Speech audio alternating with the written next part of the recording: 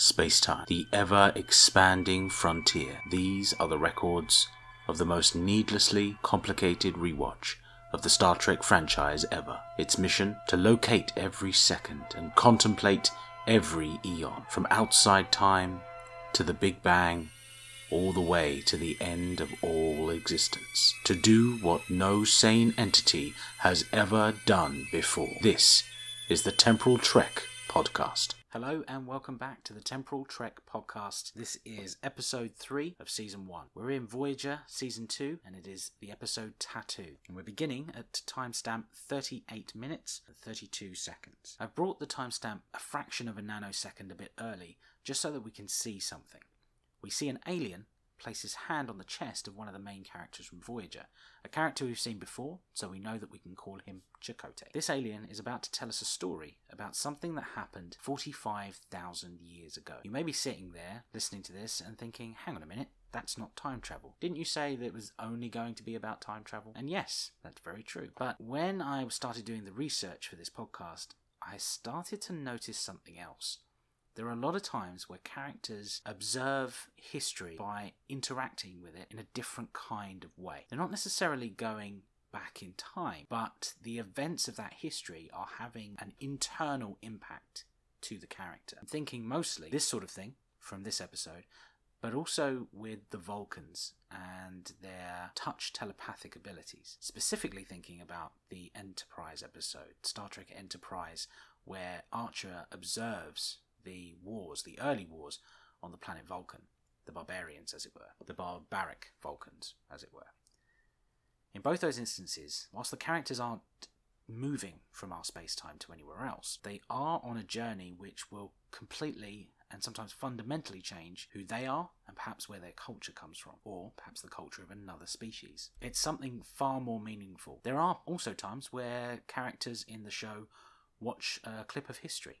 I'm thinking of, say, TNG's Booby Trap, where Picard and Data watch a recording of an old captain who's giving his final log before the ship completely is drained of power. I'm also thinking of Star Trek Discovery in Season 2, when Captain Pike sees the footage of the Red Angel taken before World War III happens. I'm going to make a clear distinction between these two things. There's a difference between experiencing history in some sort of pseudo-telepathic way, and there's a difference between observing history on a recording. There's a passive element to it. So, in Season 1, I will be including episodes like this where we are seeing history, but the character hasn't necessarily left the point in space-time. It will inform more for the character later on. Now, when it comes to watching these episodes in full, this clip will still exist because the character hasn't left their point in space and time. As listeners, if you feel that that's kind of a cheat, it should be enjoyed at the time it's supposed to come round and isn't strictly time travel, so not necessarily a temporal adventure, let me know. I'd love to hear any kind of critical feedback via that. I will take it on board. I might ignore it. Don't feel that I'm not going to listen to you, but I might also make a change to the podcast based on your ideas. As I've said from the get-go,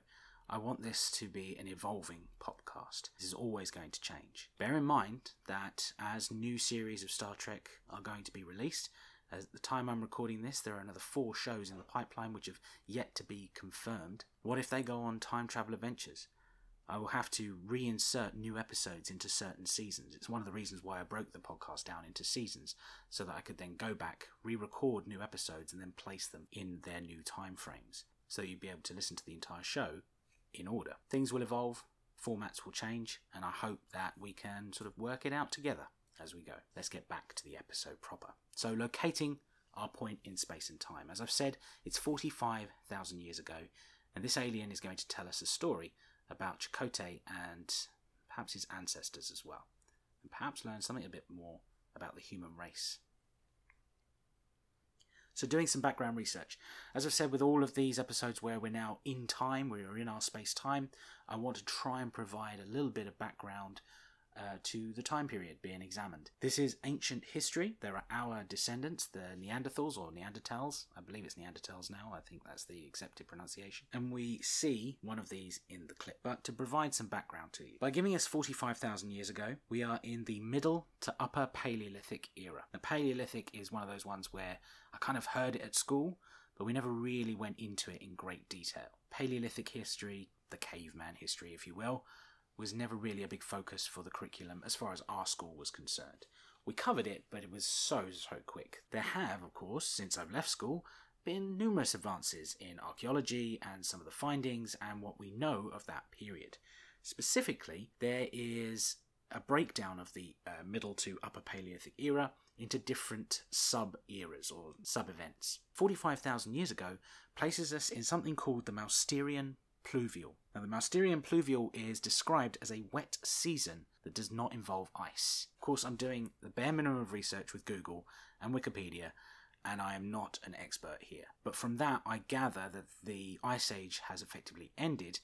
The polar ice caps have receded. Perhaps the rivers, perhaps the mountains are being formed by the removal of the ice caps from certain areas on the planet. It's interesting to me that in the Voyager episode we see this Neanderthal meeting another one of the aliens, similar to the one who places his hand on Chakotay's chest, in and around a snow blizzard, quite intense snow blizzard by all accounts. If the Mousterian Pluvial was something that has been discovered later through, perhaps it just means that when this episode was made in the 1990s, if I move over to our production universe, that wasn't available to them, that they didn't know that the Ice Age was effectively over. Or we are to take that this meeting is happening at a point where the ice caps are still there, or it just happened during a point in the year when a snow blizzard was currently hitting that part of wherever it was on the planet.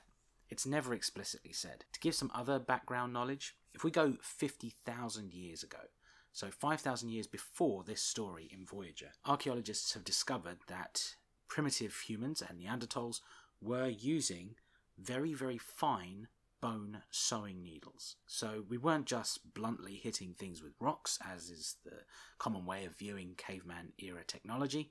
We're not just using flint and stone. We are using fine motor skills to use things like bone sewing needles, which is an incredible advance. When you think that apes today can use sticks as a tool, that's a fine motor skill, but it's still not the same as having to thread a sewing needle through bits of animal skin to try and sew them together. And if it's a sewing needle, that means they've mastered the ability to divine some sort of string or a thread or some sort of material that can be used as we would use cotton today. If we go a few thousand years after this story, so 43 to 42,000 years ago, further Googling and research provided something else called the Pork Epic Caves in Ethiopia. Pork Epic, spelt Porc - the word epic, caves.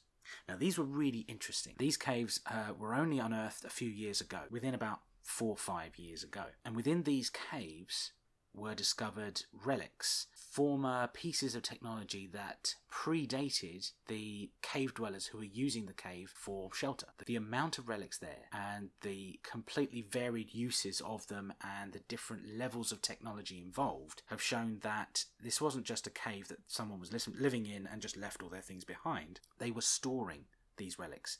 They were compiling the technology that had been used by their ancestors thousands upon thousands of years before them. So the pre-Neanderthal era humans and the pre-Cro-Magnon humans and the Homo sapiens, the earlier points of evolution, the earlier homogeneous species who had mastered their own technologies, had been storing them in the caves as well. It kind of got me thinking about this podcast, that I'm a human being currently recounting my experiences rewatching old bits of history. And this Pork Epic Cave, forget podcast, it was more like a rock cast. It's a storage device for old pieces of technology. Almost, I don't know, I guess you could say they were like a museum. So we've got human beings with fine motor skills who are storing and perhaps in some regards preserving their past. That's quite an advanced thing to think of, that they're thinking was, what about the future generations? What if someone else needs this tool in the future? Now, that could be for various different reasons. It could be for historical archiving. It could be some ritualistic reason. I will point out, when I was at uni, I had to fill up a couple of modules in my schedule, and the philosophy modules had been used up, and there were no further modules available to me. So you were allowed to pick modules in other disciplines. I chose, because it was popular at the time, there was a TV program on Channel 4 called Time Team. I chose archaeology, an introduction to archaeology, as one of my side modules. At that point, my lecturer on the very first day said, if anyone tells you that something is there for a ritual, they don't know what it's there for. And so from then on, whenever I hear the idea that it's for a ritual, I immediately think, oh, they don't know what they're talking about, or they don't actually know, but they want to sound important. So I'm going to say it was left there as a ritual. But it's still fascinating to think that even back then, the behaviour of humans hasn't really changed to now. It's just the level of technology has got better. Which is a nice little callback to last time's episode, when Q was talking about all of our civilization comes back to that pile of goo. Well, all of our civilization today acts exactly the same as it did 45,000 years ago. Which brings me on to this episode. This alien is saying that his ancestors met up with our ancestors and found that they had a love of the land and were nomadic people who barely had an understanding of fire and stone. 1, this sounds really patronising. 2, only have an idea of fire and stone. Just the bare basic amount of research that I did. Now, I bear in mind I've got the internet at hand, so compared to the 1990s when the writers were making this episode, they didn't have instant access to all information that quickly. The internet was still in a very, very early stage. But even then, we knew that Neanderthals were a little bit more advanced than fire and stone. Now, perhaps the alien who met that particular Neanderthal had met, the Joe Hick Neanderthal, and it's the guy who was probably the least intelligent of them. I don't know. It's the equivalent of, why do aliens always appear in hick farm towns when they want to abduct someone? They didn't go to the smartest person on the planet. Maybe it's that. Maybe this particular Neanderthal just didn't know anything beyond fire and stone. It's actually his cousin Jeff who knows how to make bone sewing needles and so on. It's actually his cousin Jeff who knows how to make bone sewing needles and things, and they just happen to pick the wrong person. But there is a very patronising way that this alien is talking about humanity. And they said that because the Neanderthals had a respect for the land and loved the animals, that they decided to give them something more, that they were going to give them a genetic inheritance. The alien then says that there were subsequent visits, and they found that the inheritance wasn't just about protecting and cultivating their love of the world and the animals around them, that had then changed into a curiosity about nature, about the earth, and probably led to the formation of scientific thinking and so forth. He said that their final visit showed that the people that they'd met, the Neanderthals, had developed to the point where weapons and disease were starting to wipe them out. Now, weapons and disease, to me, that invokes images of the Spanish conquistadors, the British settlers, the French settlers, who came over to the Americas and the new land, and were wiping out the South American Mayan cultures, the Aztecs and so on, as well as the Native American cultures as well. It doesn't invoke prehistoric, to me, to my mind. When I hear weapons and disease are wiping you out, that's where I'm thinking. So does that mean that the aliens continued to visit right up to sort of the early 1500s, 1600s? I'm not entirely sure. But at that point, the story ends at timestamp 39 minutes and 29 seconds. It's been well documented that when Voyager was making the character of Chakotay, they brought on an advisor to Native American culture. It later transpired that that advisor was making everything up, or at least exaggerating quite a lot of these things. So it's hard to watch this now, knowing that so much of the writing for Chakotay and his people and his traditions and his culture were bogus, were not necessarily the most respectful thing you could ever do. So I do take a lot of this with a pinch of salt. But if we are examining the Star Trek universe, which accepts that Native American culture is as it is portrayed by Chakotay and several other characters in other parts of the franchise, we are to then take on board that these aliens become the gods for those cultures. They are a revered part of their spiritual life. So we move on to continuity. And with continuity, we are talking about a set of aliens who are influencing humanity, not just in culture, as we saw with, say, the Megans in Season 0, back in The Magics of Magus 2. They aren't gods in the sense that they are taking over a culture and actively encouraging worship, such as the prophets in Season 0. It's another one of those curious times where it feels as though this story and this episode of Voyager is going anti-thematic to what Star Trek holds dear. The idea that human beings are curious, that it comes back down to that Gene Roddenberry thing of human beings are smart and they work hard. As we saw in our own history, in the reality, if I step back to our universe for a second, in reality, human beings were already using fine motor skills. They were already recording their history in primitive caves caves. They were smart, they were intelligent, they were already curious about their own past and about the world around them. The idea of bringing in an alien species that is giving us some genetic superpower to change us in some way comes back to this idea of devaluing humanity. The same way that I felt about Sisko's actions in the final episode being more about the plan and design of the prophets, devaluing Sisko. When I see ancient aliens, I feel like it's devaluing humanity by saying that those ancient aliens did some sort of work that made us better. Humanity and our nature is interesting enough. It doesn't need that extra layer. It doesn't need a god. But stepping back into the Star Trek universe, it does fundamentally change an entire part of human culture to think that aliens have then changed the way that they would perceive the world. So in terms of continuity, it's a big change to learn that humanity might not have been what it was had it not been for the visitation of an alien. Casting your minds back to season 0, when I was talking about my crisis of faith and when I was thinking, what do I actually believe in, things like this, I was actually reading all sorts, and I used to read lots about alien conspiracy theories and ancient aliens and all this sort of thing. And I read Chariots of the Gods. I read that book, trying to think if there was some sort of truth to it. But even as I was reading that book, it just didn't hold water for me. It didn't seem to answer all the questions that I thought it would. It seemed to be a contrivance of lots of different bits of evidence pointing in the wrong direction. So on that note, we come to our next rating, alterations. I think you can already tell where I'm going with this one. I don't like the idea of an alien species completely changing it. When I was reviewing the Magics of Magus 2, they talked about them being there and observing human beings creating different technologies. There was no point where the character of Lucien talked about them inventing the technology and then giving it. So it was much more that they were observing and perhaps assisting. Whereas this episode seems to postulate that there is, if not all of humanity, a large section of humanity who would not be special, who would not be good without the intervention of another alien species. And to me, that doesn't ring true to the heart of Star Trek, to one of the founding principles of Star Trek, as I see it. So my alteration would be, the alien places his hand on Chakotay's chest, and the story begins. I'm going to keep the imagery the exact same. We have a Neanderthal, and we have an ancient alien meeting in this snow blizzard, and there are no other pieces of imagery to work. So this will purely be, what am I changing about the words being said? I would have the alien just saying, we were impressed by their love of animals and the land, and we knew that if we stayed too often, we would contaminate that we would change that. It comes into the idea of prime directives, things that we've seen in Star Trek, a very familiar trope all the time. So it may not feel like it's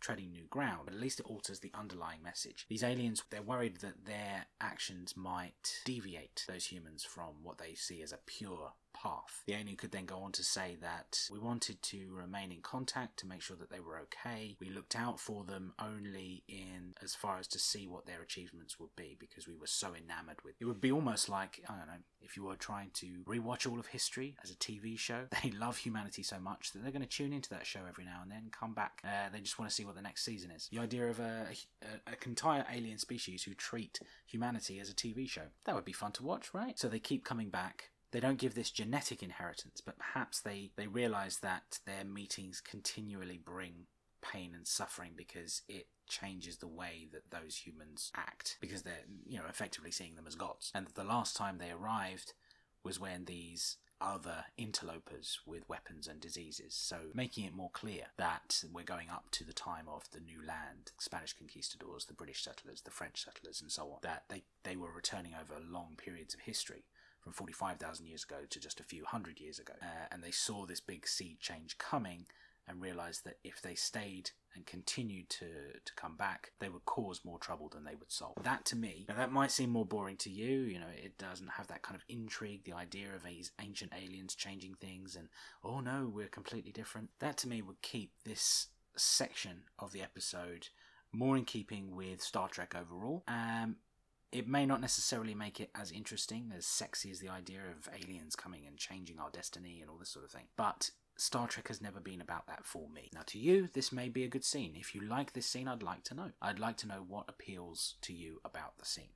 But for me, it doesn't feel that kind of Star Trek-y, that humans are something interesting in their own right, that nature is interesting in its own right. You don't have to invent this extra layer. You don't have to bring in these, for lack of a better word, gods. So our next rating criteria is recommendations. So to Star Trek fans. Now I'm a Star Trek fan and I don't like this scene. I'm not saying that I am gatekeeping and that if I don't like it, you can't like it. So I'm going to try and be as objective as I possibly can. It's dealing with a period in history that we know exists. We know that nomadic peoples were around at the time. There is a scientific element to it. Just as we had with Q and Picard 3.5 billion years ago, it's talking about the origins of humanity and where our civilization comes from. But again, it comes down to this point. Humanity is interesting on its own and doesn't need anything added to it. We don't need any extra flavours. You don't need to add salt to the pot. The food itself is nourishing. Now I'm starting to sound like a really bad beat poet, but that's what it's really going to come down to. I think that Star Trek fans wouldn't want to watch this scene because it seems so against the grain of other Star Trek. To non-Star Trek fans, if you're a non-Star Trek fan, perhaps you were raised on the X-Files. I used to love watching the X-Files. If you like the Chariots of the Gods, if you've read that book and you really love, alien conspiracies and ancient aliens, and you watch those documentaries and whatever that guy's name is from the memes, aliens, that thing. If you like that, maybe you like this scene. This scene gives the idea that in Star Trek history, this is a commonplace thing. Maybe aliens drop in all the time and completely change humanity. But if you're watching that scene for that reason, I think you're missing the point of Star Trek. You've got the sci-fi element, but you haven't got the Star Trek element. So to non-fans looking to get into Star Trek, I wouldn't recommend this. Now to the godlike entities. This is just another alien species. It's never established that these aliens are truly gods. It's never also established that the Neanderthals that they visited and the later humans after that developed a religion around these gods. Now, I've seen the episode and I know what actually does happen, but in terms of this scene, it doesn't establish that. So to the godlike entities looking to do their binge watch and watch everything in chronological order, but try and give some importance to it, I can't recommend this scene either. So that's 3 no's from me. All that remains now is our final criteria. Join me next time for episode 4. We are going to TOS, All of Our Yesterdays. We are going to TOS, All Our Yesterdays, the penultimate episode of all of the original series. We begin at timestamp 8 minutes and 8 seconds. Thank you very much for listening, and I'll see you in the next time stream. If you'd like to contact the show, there's now a Twitter account. Search Temporal Trek Podcast at rider_coattail, or contact me directly at hitch_Daniel. I'm also on Instagram, Daniel_Hitch_writer. There's also a website with all of the timestamps you need to follow along. Go to ridingcoattails.simplesite.com and click the Temporal Trek page link. The show is always going to be free, there's no Patreon at all. But if you wish to financially contribute to the show, feel free to find my books by searching me, Daniel Hitch, on Amazon. And we'll catch you in the next time stream.